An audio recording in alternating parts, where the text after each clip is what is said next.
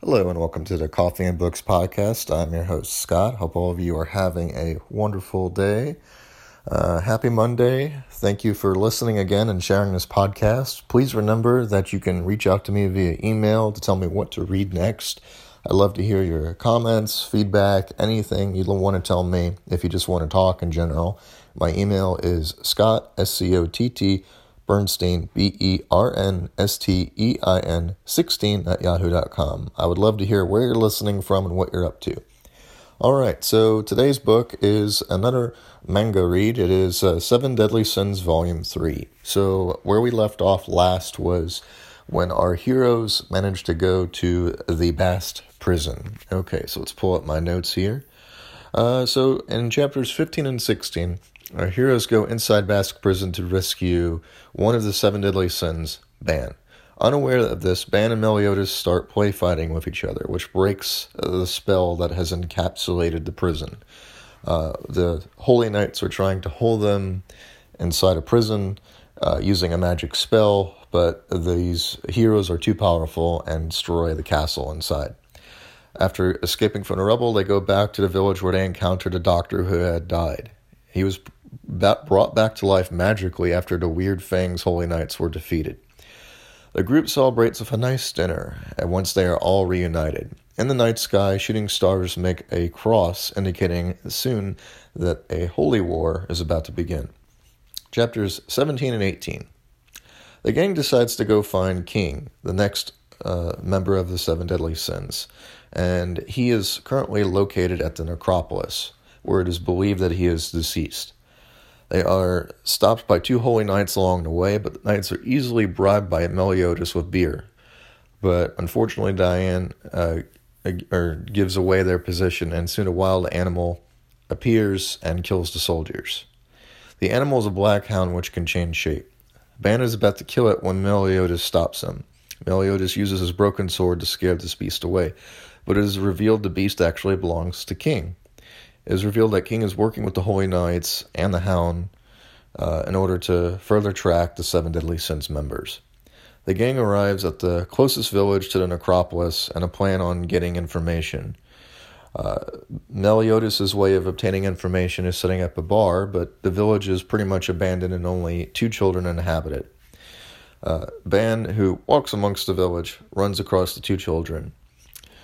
First, the small children reminds him of someone he knew named Elaine. The gang, like I said, begins to set up shop, and when Ban wanders into the village, he finds a small girl named Ellen.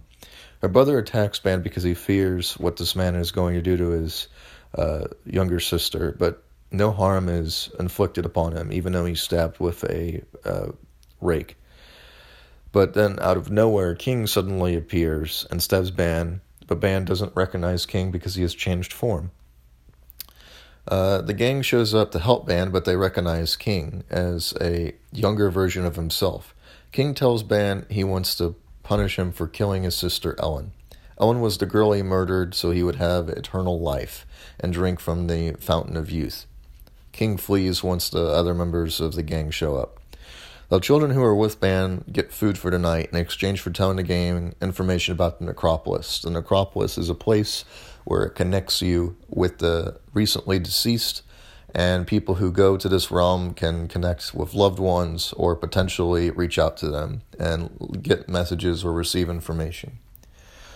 It is raised to the question as, why is King near the necropolis? In which case he's most likely trying to communicate with his dead sister, Ellen.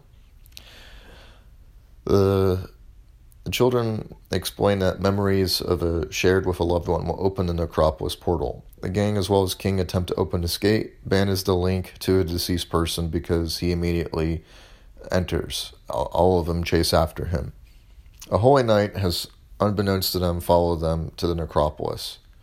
The Holy Knight stabs herself in the heart and attempts to kill herself so she can get as close as possible to the necropolis.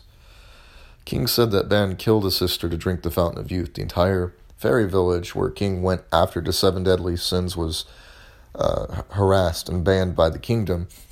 King returned to his home village and found out that it was destroyed. The Holy Knight who appears and starts attacking them, her name is Guila, Guila, and begins attacking them using special powers the others have not seen before. Ban is turned to stone by the king as part of his magical powers, and that is where Volume 3 ends. Alright, so now let's talk about it. Let's talk about this book, where it's going, where it's headed. Again, this book series is on Netflix only. There are about 40 books that are out, or 39 books that are out, so there's quite a few to review and recover. I will be purchasing them over time.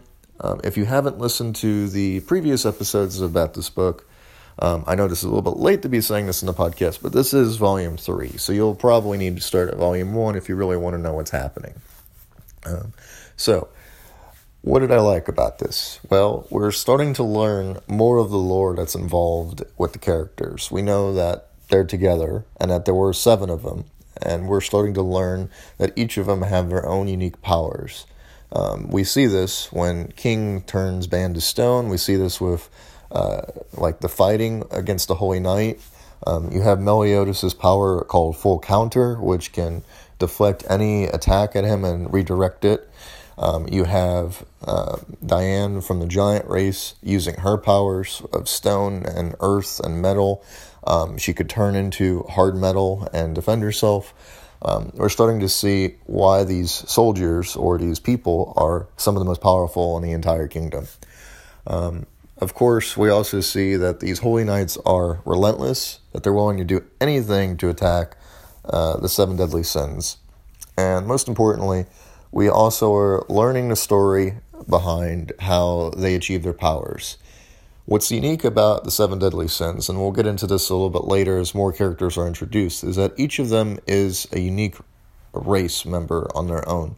As you can see, Diane is a member of the Giant Race, Ban is a member of the human race, but is actually immortal. We have King, who even though he's like a bad guy at this point in the story, we see that he is, a fairy. We have Meliodas, who we're not quite sure what he is yet. But, all the heroes, from Elizabeth down to Hawk, who is a talking pig, are pretty much all come from different backgrounds, which is pretty cool, that you see that all these characters are working together for the sole purpose of friendship and saving the kingdom and working to fight against whoever is causing all of this. We don't know the full story, but so far, all we know is that the main characters, being the 7 deadly sins, were framed for the murder of a prominent leader in the kingdom. It was a military coup that basically took down the king and his family. Elizabeth was one of those family members. So it's very interesting to see what is happening. We will hopefully get more details revealed in the manga series.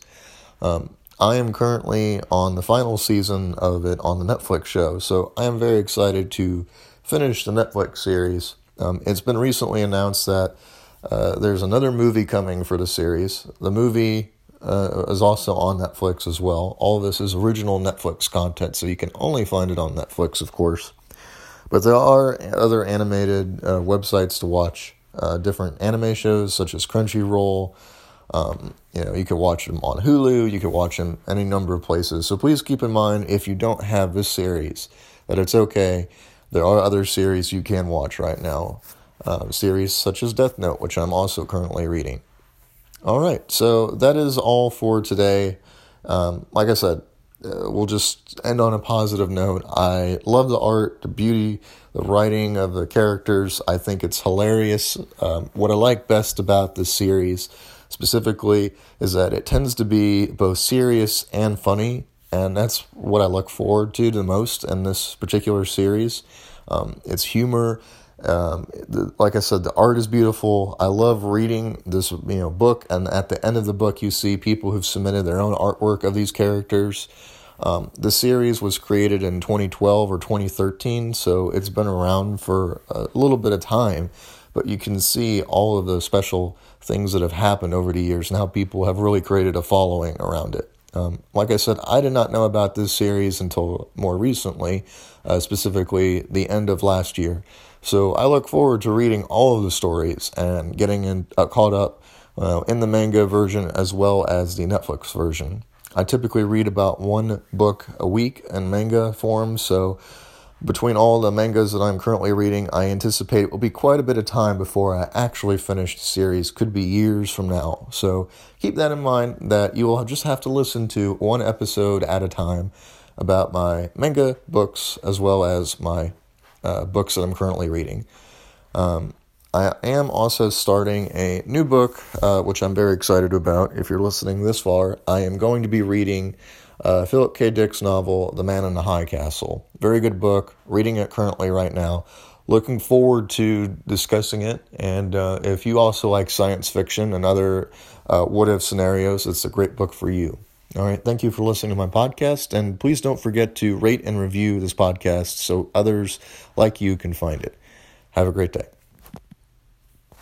And please don't forget to go to a library.